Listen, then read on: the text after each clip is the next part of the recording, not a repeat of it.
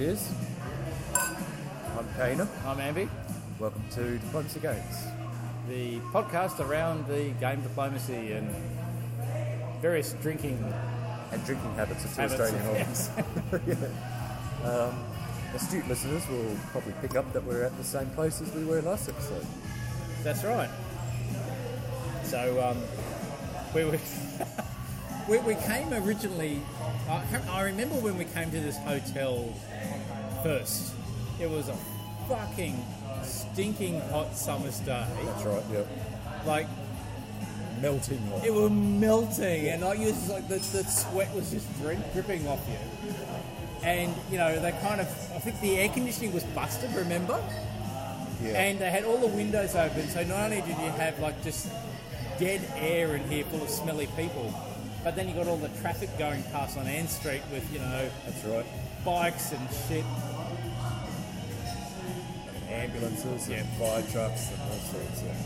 But because, as we said last time around, we're finding we need to kind of get a little bit better. Well, Google needs to get a little bit better in understanding what's fucking open when. Yes. Because we were told by Google that certain establishments were open at a certain time, and it's not like, you know, they were meant to open, let's say, half an hour before. They're like, the place that we were meant to go last episode, Elixir, was meant to open like at about, I don't know, 12? Right. Like lunch, and keep going till whenever. That's not the first time this has happened, actually. No. It seems to be a trend around Fortitude. Maybe if I get my shit together and not leave it to the last minute and actually kind of say, are you guys open? Email the provider. Yeah. Or Facebook or whatever the fuck they use. Sure. So we are still at the Empire Hotel. We couldn't be asked to kind of get off and our butts and have a look for anything new. Well, what are you drinking? Well, I kind of did change to a wine because one beer and I'm, you know, getting a little bit gassy. So I am on a Maxwell Silver Hammer Shiraz from the McLaren Valley. Pretty good. It's not bad at all. Yeah, okay. Yeah. I'm still on the same successful opening to the Black Sea as I was last episode. Which is you managed to pull the same move twice. Nice. 2 games in a row. I've got to watch you when you kind of sign up and start playing your first games in the Summer Classic and you keep opening to the Black Sea. If I pull 2. Oh, Russia. Or Russia. Yeah, but this scenario, I'm Turkey. And I've got a firm alliance. Next game, you're Russia, and you also pull it off. How about that? So that's coming up soon, as we talked about last episode. I think you said it was in July, the 23rd, 25th. Plenty of time to sign up. Still plenty of time to sign up. Heaps of time. So, see you there. Virtually, yeah. Yes. Speaking of virtual versus face-to-face, so this will be way overdue, but listeners from a couple of episodes ago will remember we kind of made a decision. Yes, we're going to play a face-to-face game on the 29th of May. And I put it out to everybody and didn't get a single fucking person say, yeah, I can do that. Nobody. So it would have just been you and I sitting around, Kana, playing 1 versus 1 again. Well, it wasn't so bad anyway. Had fun doing that. But it's a bit of a bummer, so no face-to-face this weekend. No face-to-face this weekend. I did actually get we got a new thing come through from Mark Pollinger. So Mark is actually in Sydney. He used to play diplomacy a lot in the 70s through to the 90s. Oh, yeah. Well-established player. But hasn't been into it since. Looking to get back into the hobby. Whilst he's based in Sydney, he's up in Brisbane, every so often, quite frequently because his family's up here. But great to kind of, organise a game. So, thanks, Mark. We'll get in touch with you and we'll work out maybe when you're coming up and then try to organise something there. Give it a go. The other thing I want to do, which I've said before, is trying to get more positioned when the uni students aren't, got all their shit going on and try to get some of that new blood into the game. or even impose ourselves on an established gaming community. Yeah, we'll do that. I mean, we can always just kind of join up a normal, meet-up board game group. Good games or something. Yeah. Whatever it is, and just kind of turn up, play a game or two, get known. It's like, oh, yeah, he likes strategy games. You like strategy games. Cool. Hey, we've got this great game called Diplomacy. You ever heard of it? Do you play other board games? Not a lot. Except for Catan? I played that a couple of times. My son's got all the pandemic ones. You know, he's got shitloads of that. Oh, yep. He's got this other new game that he's been playing called King's Dilemma. I heard of it. Yeah. He seems to like that at the moment too. Okay. Anyway. I like History of the World. That's a good one. That's another Avalon board game.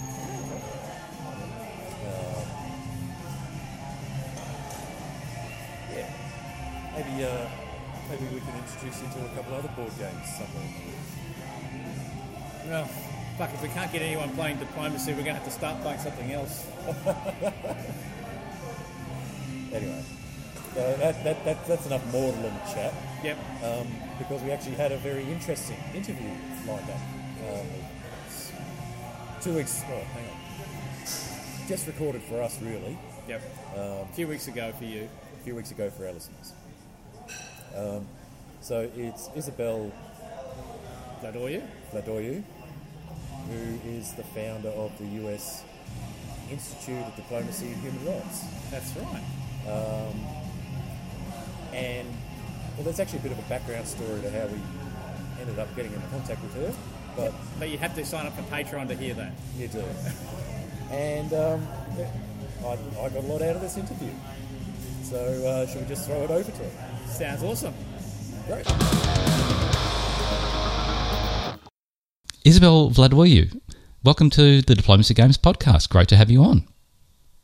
Great to be here, actually. Hello, everyone. Hello, your audience, and hello from Washington, D.C. There's actually quite a large, before we kind of get into everything, the game of diplomacy that we're mainly focused on, a little bit different to yourself with real-life diplomacy, actually has a very, very vibrant game community within and around Washington, D.C. So that might be something we could talk about a little bit later. But I think Kana has an opening question for you to kind of set the scene for the interview. Sure, Isabel, I thought it would be good for our listeners if you could just tell us a little bit about yourself and what's the sort of work that you do. Oh, definitely. You know, the thing I love most in this world is like talking about yourself. I'm just kidding. But let's start about talking about this. So my name is Isabel Vladoiu. I am in Washington, D.C., United States, and I'm the founder of U.S. Institute of Diplomacy and Human Rights. So basically what that means and what I do on a daily basis, I help people increase their understanding of diplomacy and human rights. These two fields have been my go-to industries in my entire life, where I prepare my background education and also my practice. On a daily basis, what I do, I consult with ambassadors, diplomats, foreign government officials, and here on Capitol Hill with congressmen and senators, how they can implement programs like, human rights, human trafficking, diplomatic protocol, and etiquette in their countries so that their countries are more, open and more sustainable. So, yeah, that's in a nutshell what we do. Of course, it's not just me at U.S. Institute of Diplomacy and Human Rights. There's an entire team behind me, but I'm kind of like the face of it, the one that goes out there and promotes the good works that we do at USIDHR. And at the same time, I'm the one who has the experience working in this field for over 2 decades right now. Wow. Sorry, you go, Kana. No, sorry, Amber, you go. It's actually quite interesting. So you were previously working within the diplomatic corps prior to starting the U.S. Institute of Diplomacy and Human Rights. So you started in the diplomatic corps first. Is that correct? Actually, no, I didn't start. So traditional diplomacy, it's, the diplomacy it's made by government and by states in between. But regardless of traditional diplomacy, there are other ways of diplomacy that people and citizens can interact with. One of them is, for example, NGO diplomacy, which is non-governmental diplomacy. A lot of countries and states, sometimes they don't have anymore a mission in a specific area or a country, and they rely on non-profit organization or non-governmental organization in those areas to promote the goodwill and make peace, basically. So that's how NGO diplomacy came about a long time ago. So I've been working in NGO diplomacy. So although I do interact directly with diplomatic corps all over the world, my role here is basically to be an intermediary. And for example, here in the United States, I help the diplomatic corps understand more about the American culture and diplomacy that is done in America, which is most of the time different than the diplomacy that some of other countries do in the African continent, for example, or even in Europe, So that's how I came about this. And it's so funny because I started a long time ago, and it's just, I never imagined I'll be here necessarily to work in diplomacy. A lot of people think that diplomacy is just one way, straight way. You go out there, you take your exam, you become a diplomat, and then you go visit different countries. Real life, it's not like that, actually. You have to have a track record. You have to be somebody or do something in a specific field before becoming a diplomat. Well, in my case, I choose to not be a state diplomat necessarily, just to help interact diplomats in between them so that, citizens and countries have a better chance for the future. I find it fascinating. So our game that we talk about, diplomacy, obviously diplomacy plays a large role in that, or what simulates diplomacy, which is you're making negotiations and you're talking to other people.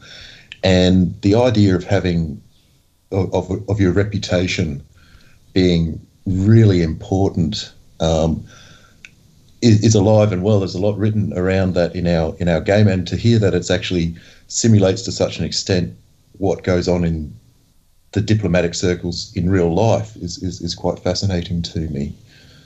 I'm interested. How does a diplomatic negotiation take place? What are the processes between your NGO to government negotiation around human rights, say in Africa or America, take place, Isabel? What are the steps that need to be in place for it to happen? Yeah, Kane. Yeah, well, this is a very good question, actually, which I get asked not that much often, but basically, so one of the classes that I teach to my students is a class on diplomatic protocol and etiquette, which is basically the essence or the fundamentals of diplomacy or diplomatic practice. Before you enter negotiations, you have to be prepared. It's kind of like going to war without having any weapons with you, okay?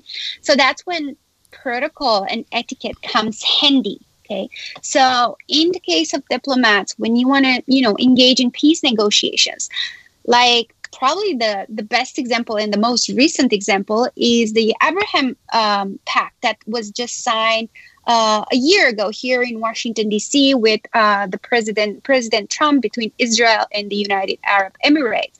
Now, for people who do not know protocol, there were a lot of things that stood out as potential, mistakes. If you do a protocol mistake, and to give you an example for the audience here, because I know you guys are more, committed to the act of negotiation itself and, conquering territories and so forth. So before you get into the actual act, like going to war or making peace agreements, you have to engage in diplomatic ways. And to do that, you have to respect protocol. Perhaps the best example of that is a president of a country will not address in writing the prime minister of another country because there is the protocol in between them. It's not equality. Okay, so the president must meet with the other president necessarily. Now, of course, right now the rules are more relaxed. So in this case, when you are trying to do negotiations, it would be a protocol mistake. Let's say I want to, be invited to, I don't know, England. Okay, and then instead of asking the prime minister to come and be invited to England, I will just ask, the environmental minister, which that would be a mistake if my issue that I'm coming to discuss it's something not related to environment necessarily, So that's what it means in lay terms, protocol. Now, etiquette is like, you got through the door. What do we do right now? How do we make peace? Well, we have to be careful. Let's say if at our peace table, let's say we have the leader of, I don't know, a country with their wife, and then a leader of another country with their, loved other and so forth. How do you arrange these people at the table? How do you make sure that when they stay and discuss those peace negotiations, they feel like their ranks have been respected, and at the same time, they feel like they've been given out the opportunity to express their, whatever they want to express there. So that's how you see protocol and etiquette in real life. So negotiations and peace agreements will never take place without this. In your universe, I'm sure you can give me plenty of examples how, gaming, even if it's like virtual sometimes, it's still the negotiations, it's much more than that, just the act itself of negotiation. Isn't that right? Oh, yes.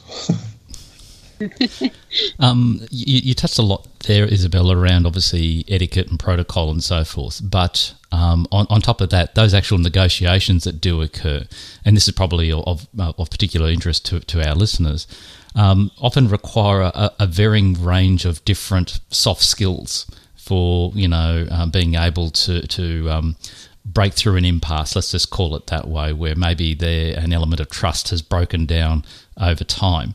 Do you get involved in any of that from an education point of view, or what are those type of skills that you think are essential to re-establish trust and to work through issues where in a real life environment? Sure. Well, my top two will be communication, like great communication skills. No matter if it's like oral communication or written communication, the better you are at expressing what you need, like asking what you need or want, the more you can get. That's the first step. Then the second one is persistence. If we are not persistent in life, we'll never accomplish anything. We sometimes get more no's than yes. Sometimes we fail if we are not persistent, like going there and trying to do peace or trying to do negotiations or, winning the game. If we're not persistent, then nothing else matters, so you can be the best communicator out there. But persistence is like the key. So when I think about myself in the field of diplomacy, which, by the way, I am a 30-year woman. I'm blonde and I have this disadvantage of like sometimes being a woman in a conservative world, because a lot of times diplomacy is the world of men, unfortunately, still. So if I wouldn't have these two skills, like knowing how to handle myself around people by being a good communicator and at the same time be persistent, like they kick me out, I'm coming through the window, then I will not be able, to succeed. So I think these two skills, soft skills, can apply for everyone, for your listeners and for everyone in their lives, daily lives. Earlier on, I think at the start of the interview, I mentioned that there was actually a bit of an active diplomacy board game community around Washington, D.C. This may sound a very strange question for you, but did you kind of know about the game prior to us connecting around having this conversation? Had you heard of it through the traps at all? funny to ask about this. Yes, I did know about the game, which is a bit weird because I'm not a big gamer myself. Like, I don't play games in general, but I've heard about this game because I do a lot of research in general, and I felt like I've never seen something so present, so actual, that it's being taken to the level of a game. And that for me, it's fascinating actually, because, you know, I don't know of many games, for example, in the human rights area. You know, it's like, what do? You know, play which one knows more human rights? Like, I know 30 and I know 10. It's kind of like fascinating how this plays around. And yeah, it was like one of the few things that I knew about, like, there is a game about diplomacy, which fascinated me. I didn't know, though, that there's a big community here in Washington, D.C., so I might have to take up on you on that and check that out. So I think they're called the Potomac Tea and Knife Society. Nice. Isabel, the game Diplomacy, it sort of simulates the world of Europe just prior to the breakout of World War I, with all of those alliance structures and balance of power arrangements, which what led it to, you know, the World War as it occurred. I was just wondering, with your experience and knowledge of the world as it is contemporarily, are there other parts of the world right now that sort of standing in a similar situation where there is that balance of power or alliance structures? I mean, so you mean like the upgrade, like if I can bring up some ideas for upgrades for the game, like, or whatever might be contemporary interesting. I think like one of the most interesting things that I personally know that there are not many books, not many writings about, it's the protocol I have been mentioning. Unfortunately, there are so many unwritten rules, but once you get a hold of them and kind of like understand them all, you can create an entire new dimension on how that plays. You know, I mentioned earlier the Abraham Accords that happened here. Now, for somebody who's very well trained in protocol, when they gave the people to sign, like the different, like the Prime Minister of Israel had to sign the document, the peace accord in Hebrew. Then the person from the United Arab Emirates had to sign it in Arabic, and there was a protocol mistake because they switched those around, and then the person who read Hebrew was like trying to read in Arabic and so forth.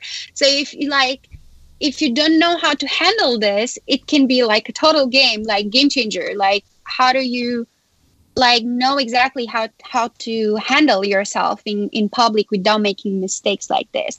Now, in terms of like different areas of domination, let's call it like that, there are a lot of territories right now, even here in the United States, that not that necessarily you have to claim them, but there is a battle in between, not Democrats and Republicans, like not political games, but it's a battle between the people who have been here, for example, the American Indians, okay, and their lands have been taken away, and they are still struggling to go back to where it was and still recover some of their land. So it would be interesting to see something like that, because I think that will offer them an opportunity to be heard. I speak with a lot of them from their community, and there is a huge issue that even their burial sites are being taken away and so forth. So anyway, it's a much deeper issue, but that would be one thing that comes to my mind right now immediately. Sure. I know Ambi's been involved with some translation versions of a variant of the Diplomacy game. Ambi? It plays on... Talking about... So, sorry, Isabel, you spoke about the mix-up between Hebrew and Arabic and the sort of the... Oh, yes, now I understand. the linguistic barriers that I imagine would play a massive role in the whole diplomatic sort of foreign negotiation sphere. I'll just pass that over to Amby because he's had more. Yeah, so I think the context, it's not so much a question, Isabel. I think it's just more a statement of showing a similarity. So one thing that I've been involved in before is playing the normal game online, but there's been a process which is deliberately making it hard to communicate. So normally you would kind of communicate in a normal face-to-face game with just talking to people. In an online game, it's usually by typing messages. And this particular game was an online game where, let's say if I was Germany, basically I was also allocated using Google Translate a rather obscure national language within the boundaries of what would have been the former German Empire, so to speak. So I might get something which is like Schwabian or something. So, and then someone else has, if they're in France, they might get,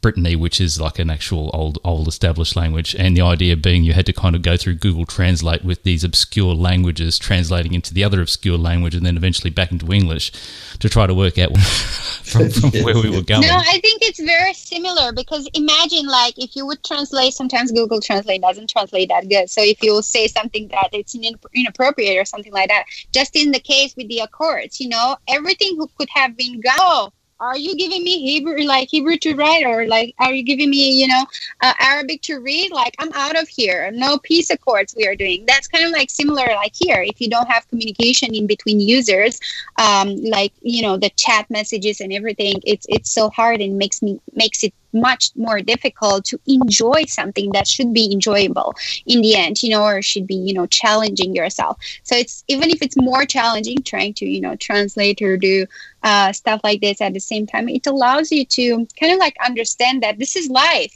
this happens in a game or it can happen in real life. So many times I've been with diplomats that they speak like specific languages. I'm like, I don't speak French. It's like, can we talk in English? And things like that. So it happens, I know exactly. Unfortunately, in diplomacy face-to-face world, you can't actually do that. You can't Google Translate. So you have to learn, which that can go again into the soft skills. I had to learn basic words in many languages. Like I know a couple of words in Arabic, I know in Hebrew, I know in German, in French, in Spanish, like in many languages, so that I'm able to communicate or at least establish some common ground when I meet with somebody from a different country, So that can be in the soft skill question that you asked me earlier. No, that makes sense. If you going back, and Kate mentioned this before, the board game is based around, a pre-World War I environment where there's essentially a multipolar world. The world as a whole has actually now went from that through to very much a bipolar world during the Cold War, through to almost now back to a multipolar environment if you kind of look at it globally with, influence from China and Russia and so forth like that. What are your thoughts at the moment around how that multipolarity influences engagement with other parts of the world, which would be, within the developing world, say, for example? Well, of course, we have made progress since World War I and World War II. I tend to believe that. But it's still, I don't know, we recognize the diversity of the different countries and territories, and we fight for territorial integrity and sovereignty. However, we kind of like forget about the aspect of human security, that goes beyond, it transcends basically any territorial borders. I don't know what to say about this necessarily. It's just like we need to think also about the security of the individual, security of the community itself, and then start building those communities. I don't think like countries with borders work anymore. There are so many systems in the world right now that weren't there in the World War I, like the European Union, like the African Union and so forth, that allows for free movement or free trade or free movement like within the territories, that kind of like proves you're not bounded by a specific area. Although you can rule a specific area, you still have to play nice with the neighbors, if you want to call it like that, so that's how I view it in nowadays society, let's call it. The word, the borders itself is a very a contested concept, I guess, in some of the literature I've been reading recently, and it's interesting to hear around like just how porous some of these issues of human rights and communities still are and are in the world. I wanted to ask in regards to how the nations work and be friendly together. If there's a history of animosity, for instance, and they come to an agreement, but they can't be shown to be in communication for whatever reason. This concept of backdoor or quiet diplomacy, how important is that in getting things resolved, Isabel? I personally don't necessarily believe in quiet diplomacy. I think it's just a paradigm shift somehow, or it's trying to be a paradigm shift from like open diplomacy. At the same time, it's like, when you look at different types of diplomacy, and we touched upon this at the beginning of our discussion, that NGO diplomacy and there's business diplomacy. When you're trying to create a new way of diplomacy, you have to see if it's reasonable and if it's gonna bring you more success than other types of diplomacy have done. You cannot innovate in the industry necessarily just for the sake of innovating. So I feel like this quiet diplomacy, it's just not necessarily redundant, but it's like, why would we need it? Open diplomacy already goes over the fact that citizens are allowed to say something about if you see something wrong, and also you are allowed to promote your own country or nation or whatever, and at the same time you're allowed to voice, to raise your voice in case you're witnessing atrocities or violences that are happening. So there's nothing that you cannot achieve with means of diplomacy that are right now. The new administration here in DC, it's basically working towards developing new forms of diplomacy so that it reaches the heart of more people in the world and kind of like the same understanding. But at the same time, they know that they operate within the margins of the Constitution, so they are not able to do more than the Constitution restricts. So I'm not sure if I make many sense right now, a lot of sense, just because my background in the legal, it kind of like I have a specific narrowed vision on what that means. And I don't want to confuse the listeners, but the whole idea is that why would we need quiet diplomacy if we already have other types of diplomacy that can achieve the same means, meaning like open diplomacy, citizens diplomacy, NGO diplomacy, and so forth, I think probably the avenue is where you've got probably a public face, let's just put it that way. So let's say for one reason or another, two countries and have a long-standing history of not trusting each other. So like right now as we're recording, we've obviously just gone into a situation where there's been a ceasefire between the Palestinians in Gaza or Hamas and Israel. So there's obviously a very long back history there of a lack of trust at different points of time, and then eventually you kind of get to a situation where things can be, brokered for ceasefires, and we've had situations in the past where there's actually been formal peace agreements. I think probably where Kana was getting at was where you've got that animosity and there's a face saving, so to speak, where you can't be seen to be giving ground, whether using back channels like another country who you both kind of trust to kind of act as a third party, an honest broker in that situation. Was that probably where you were getting at with the question, Kana? Yeah, in many ways. I was kind of angling sort of towards the next question around what to do if you're kind of confronted with intentionally false statements in diplomacy. I'm just wondering, has there much? Has that occurred? Like, I'm sure. Yeah, it happens all the time, yeah, but intentionally false. Yes. I don't know. Sorry, look. Okay, I'm going to say, look. Unfortunately, Isabel, with your surname, I'm not quite sure what your heritage is. Yeah. But I'll use the example of Russia under Vladimir Putin, where it's just like, oh no, we didn't do anything with firing missiles or whatever like that take out passenger aircraft. It's got nothing to do with us, even though it's plainly obvious, all the evidence that yes, it has everything to do with it. So yeah, that stuff still does occur. So is your question then, Kana, around where people are being blatantly dishonest? How do you manage that in a real life environment in the diplomatic space? Thank you, Ambi. Yes.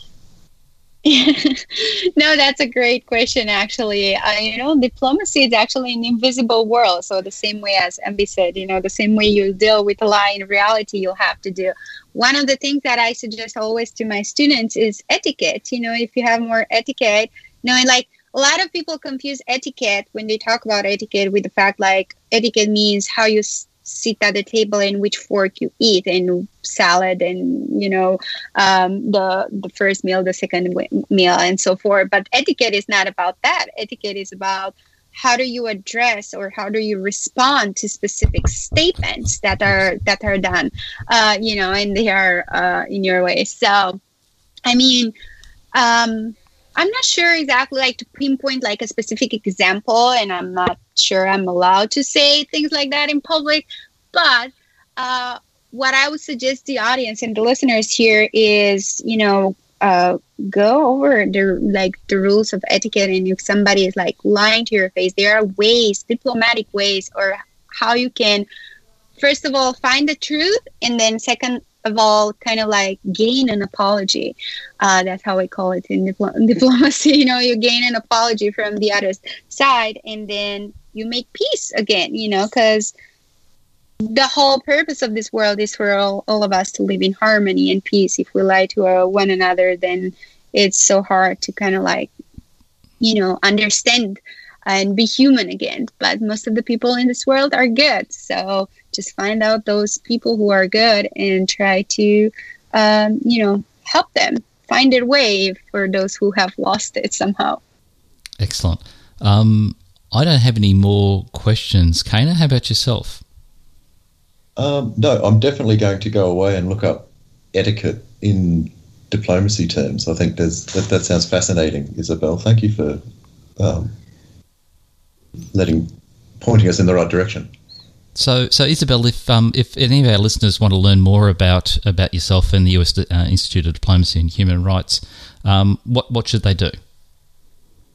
Sure. Well, it was great. I wanted to go out there and look at etiquette and protocol. Unfortunately, these tools were not created in schools. You'll think they will teach you in school so that you kind of arm yourself with what you need, the tools. So in order for your listeners to reach me or reach my team at USIDHR and find out more about etiquette, protocol, diplomacy, and so forth, it's www.usidhr.org. That's the website.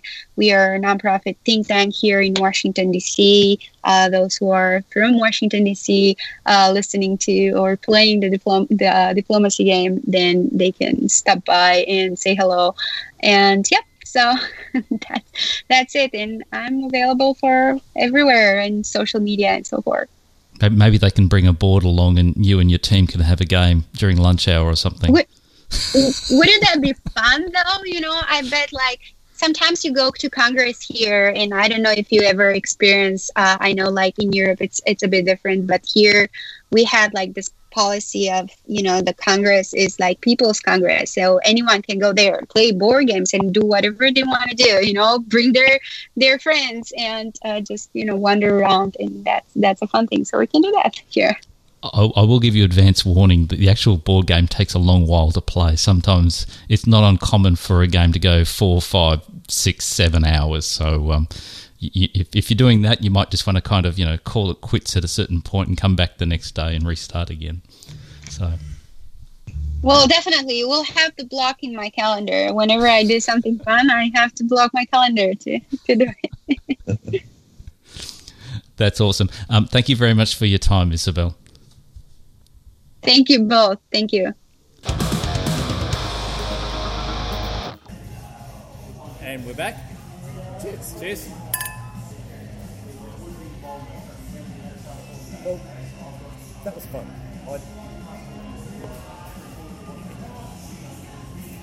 I can see how closely diplomacy simulates reality in many ways. Yep.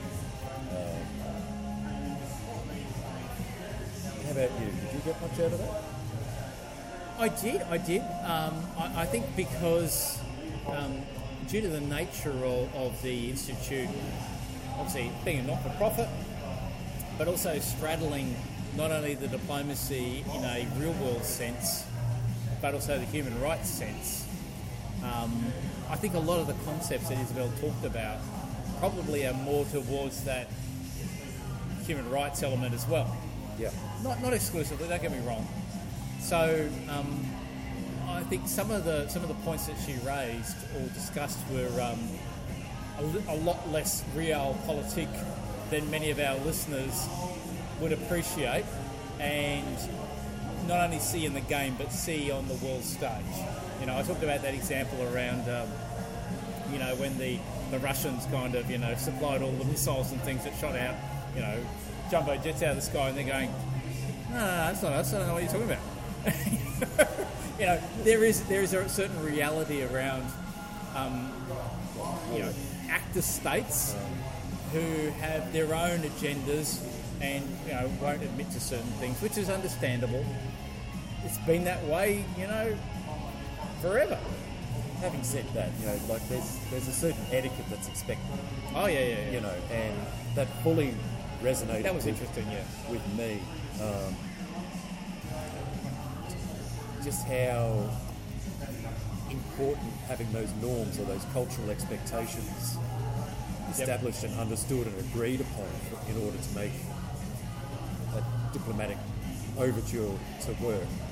And it got me thinking, your belligerent neighbour, the diplomatic agreements that will often happen on the board almost by default, because you culturally might know of those alliances to occur. But then watching a board of players who have never experienced the game discover it all fresh, you can see it's a different set of norms or cultural expectations that come to the table. I must admit, the one thing that I walked away from this interview about was a hunger to get someone on the show who has real stagecraft experience. Sorry, not stagecraft. Fuck. That's like if you're on a rock station. Appropriate with Van Halen saying to play. Statecraft experience. You know what I mean? Someone who's actually worked in, say, the Secretary of State. Department of State, what am I saying? Yeah, something like that. Someone like that who's actually been, a career diplomat, not only just to kind of touch on some of the points that Isabel talked about, but some of the other, machinations and subtle uses of power and interpreting what people say. And it'd be awesome if they also played the game, or have played the game, to be able to provide that lens on things. I think that would be a really awesome special thing. That'd be fun. That would be good. It would be fun. It would be, I think, very intriguing. And there'd be certain things I'm sure they couldn't say, but other things they could kind of... Hint at, you think? Yes, yes. I have to say, I've been listening a bit to some of the stuff that Edward Snowden's been saying. Oh, yeah. You know, it's just it randomly pops into my YouTube feed, and some of the, I don't know how paranoid I should be in. Why?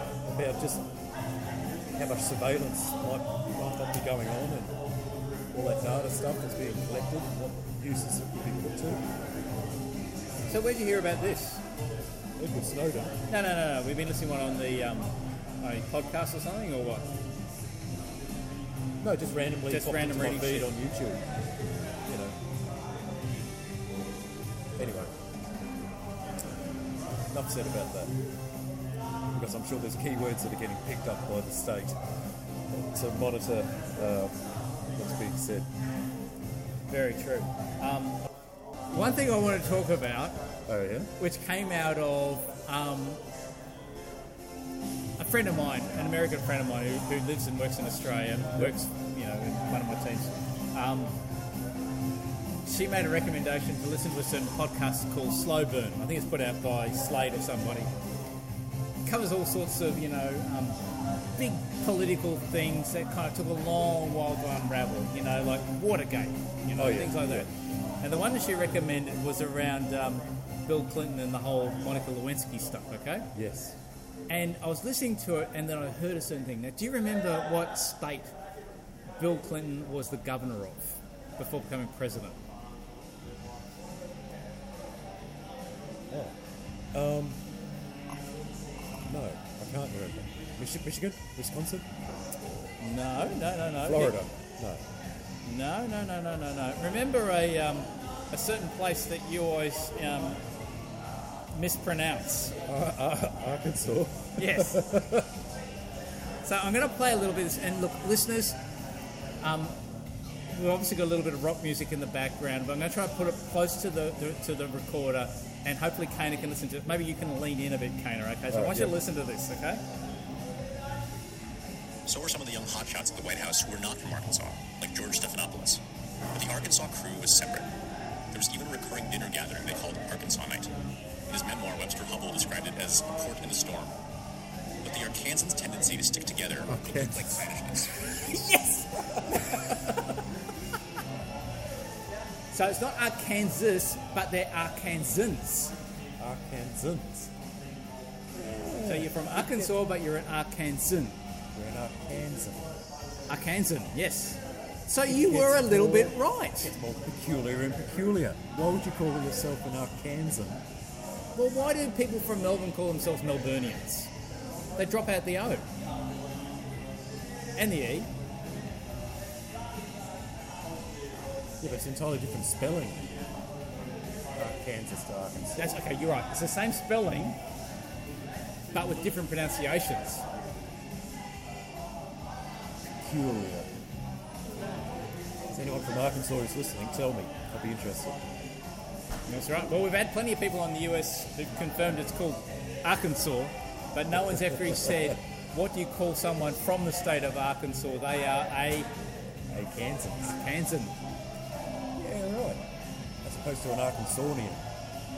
or Arkansonian. I don't know. Actually, what are you saying? They say Arkansanian. I don't know. It's easy for us. We're Queenslanders. Yeah. But if you're in Brisbane, you're a Brisbaneite. Yeah. If you're in New South Wales, you're a New South Welshman. Yes. Victorians are Victorians. Tasmanians are Tasmanians. South all those other ones are easy. South Australians, West Australians. Kind of like Arkansans.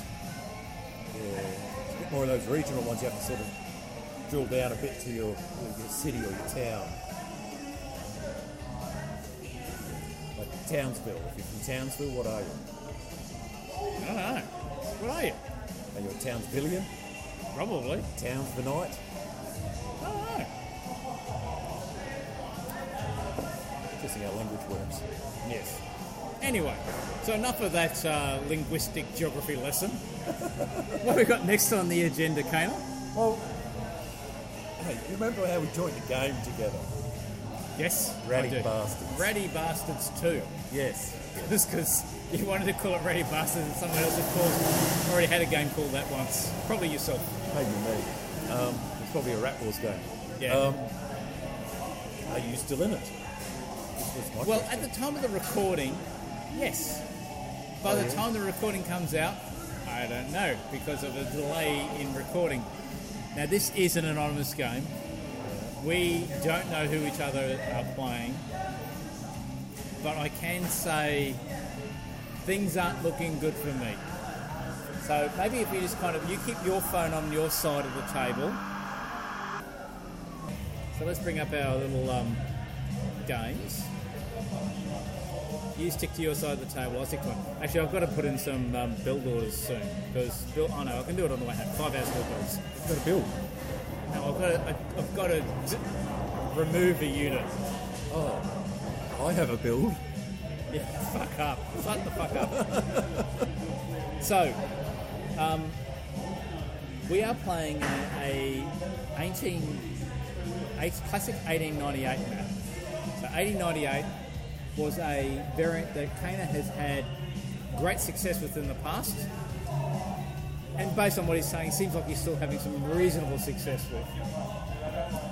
You start with, correct me if I'm wrong, if I'm doing this wrong. No, you're right. You start with one unit. Yes. And it's within a certain predetermined supply centre that would normally be one of the 3 supply centres in a normal country in diplomacy. Okay? Yes. But you don't choose, the boards work all that out. Yes. I can't remember, can you pick initially if you want a fleet or an army? No, just giving it. Just keep giving. Okay, cool, no problem. So anyway, you start with only one supply centre and one unit. And then you just move out from there. I think last time around you said whatever is at the end of a certain year, whatever you've got become your home supply centres, you can only build on them. But I've seemed to have noticed you can build anywhere the fuck you want. No, you can only build on the supply centres that you owned at the end of autumn 1902. Really? You can't build wherever you want. I don't know, I don't think I held my supply centres that long.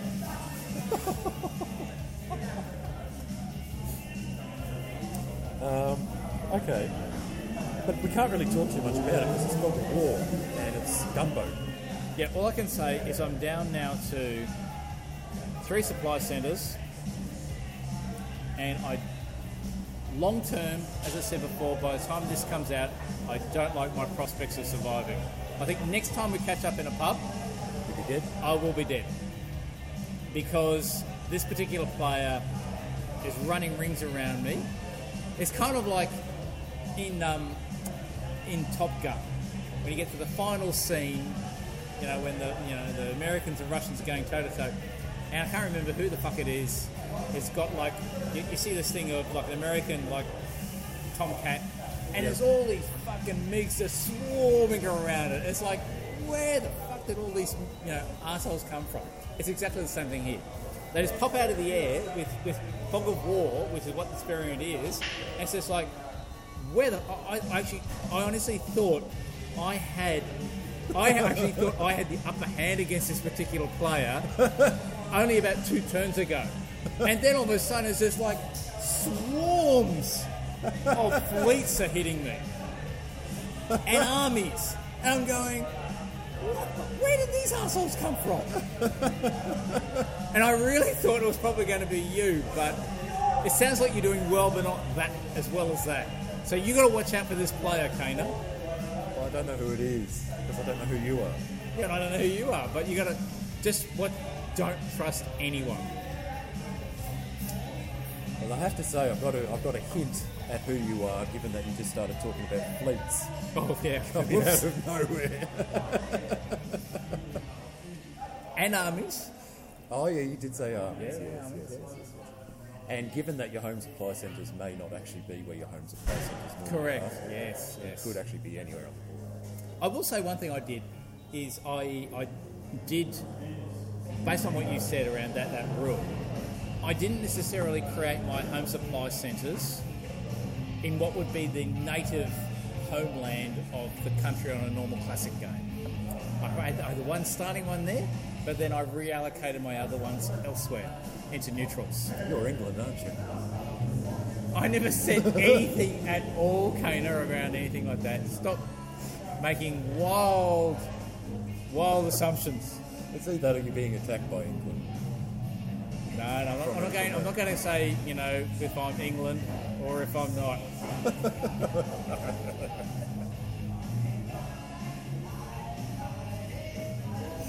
Okay. Well, we'll have to wait and see what you are then. Will you tell the audience if you get just eliminated? When I get killed, I'm happy to say who I was. And hopefully, if I'm lucky, it'll be like you'll be like then kind of going, just jumping up and down. And it'll be you after all, arsehole. Anyway, hey, I'm out of a wine. You're still going on your beer. What do you want to do? Yeah, I'll knock this back. Actually, we're actually angling for shorter episodes, aren't we? For this one, then we're going to do a Patreon after this. So we probably need at least another drink. We do need at least one more drink. All right, let's get another drink. And after that, a public service announcement. Public service announcement? Yes. Oh, very good. And then, who said we're not Patreon. kind of caring about the community? Yeah, I think our listeners get a kick out of this one. Cool. All right, be back in a second. And we're back. Cheers. Cheers. So if we quickly change locations, it's because there's a dude setting up to get cranking with the guitar. He's got his amp and shit, and he's put on little signage there. So I've my Divided States game, I'll just mention quickly before the PSA. Oh, yeah? First time I'm seeing this is the same time you're seeing this, because you're not in this game Anymore. Yeah, you apparently got eliminated. So I'm this player as in there. I think I mentioned to you last time because you've been eliminated or whatever. So I have moved up here to be able to take that one out. I did help this dude. Oh, yes. So I've still been able to. I've been able to maintain this alliance here, which is really, really handy because he had like about 3 or 4 builds last turn. Yeah. And he didn't kind of move any of them my way. And I think the fact that I guessed that he was going to move there and helped him out, that hopefully will give me some street cred, further street cred.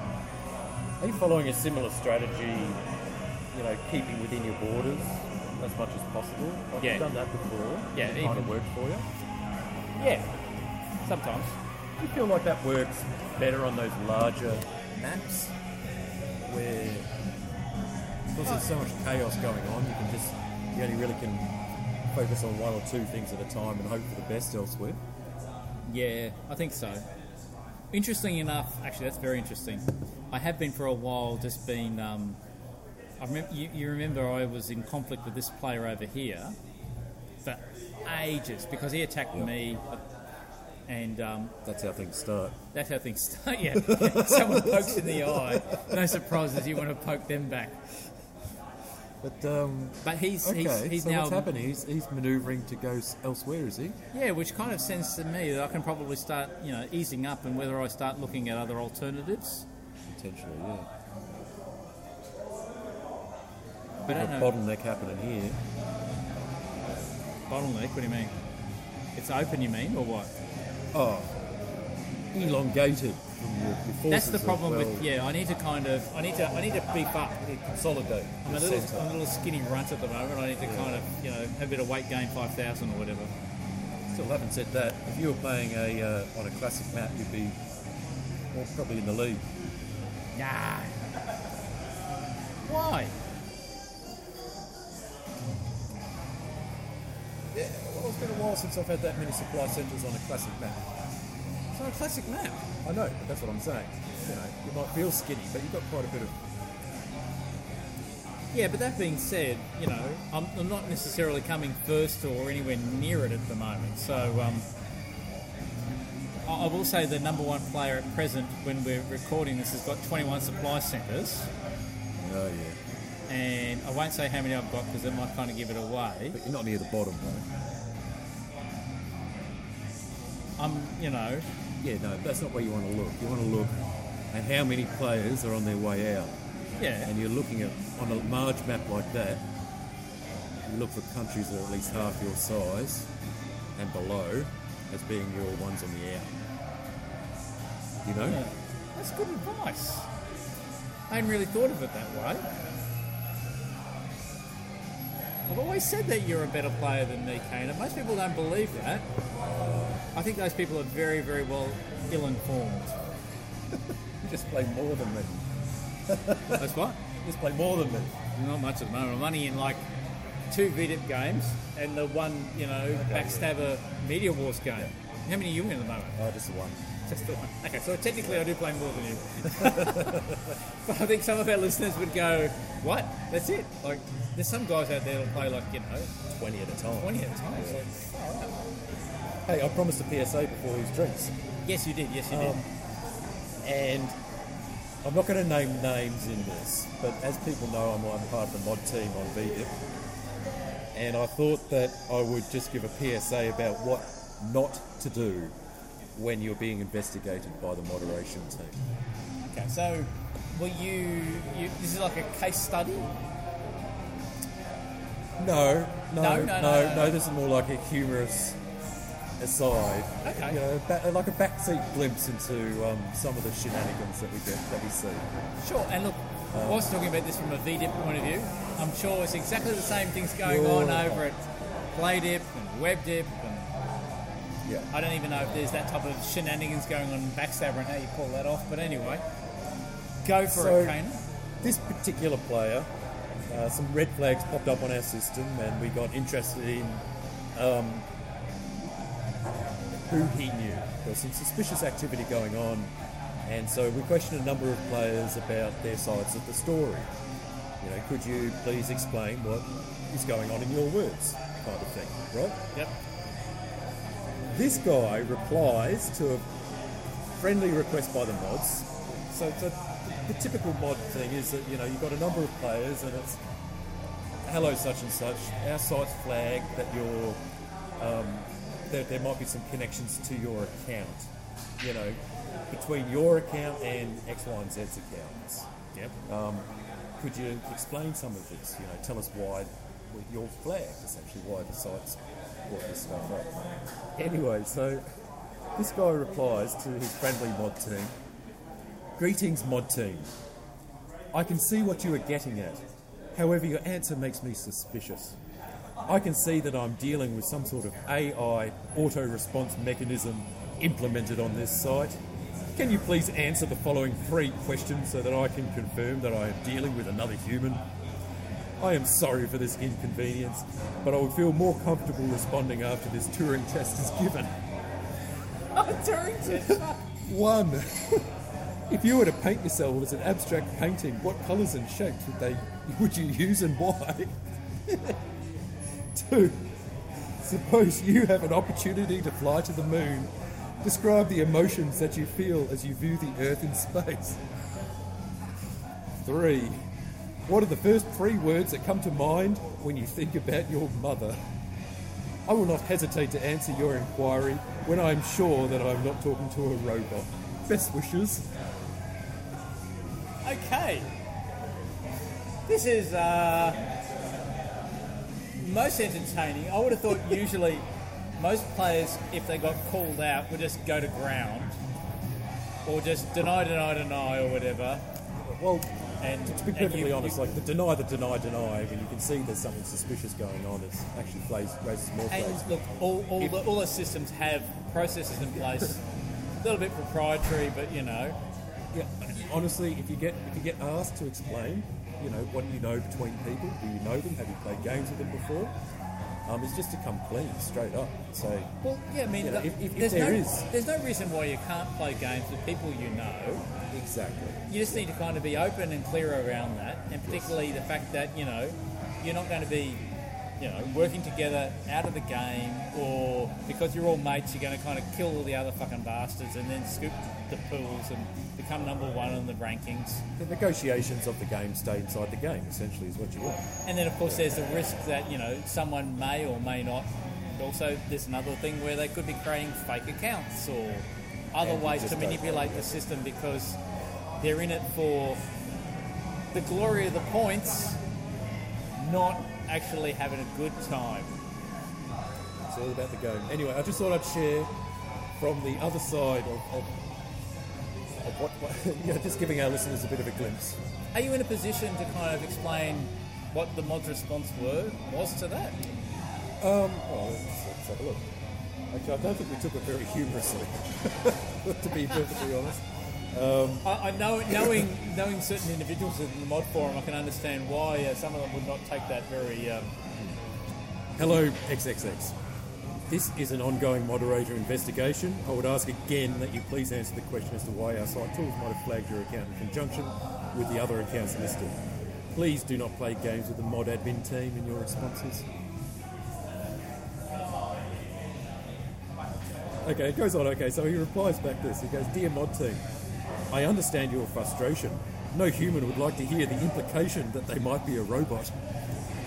So he responded back again. However, I am not playing games, aside from diplomacy. Artificial intelligence is a very big problem, especially in online communities such as this one. You never know if you're dealing with a human behind the keyboard or a highly sophisticated algorithm. If you would take a few minutes to answer my questions..." Is it the same questions or new questions? Same questions. "I would be happy to respond. I need to feel safe that you aren't an AI. I truly apologise for the inconvenience."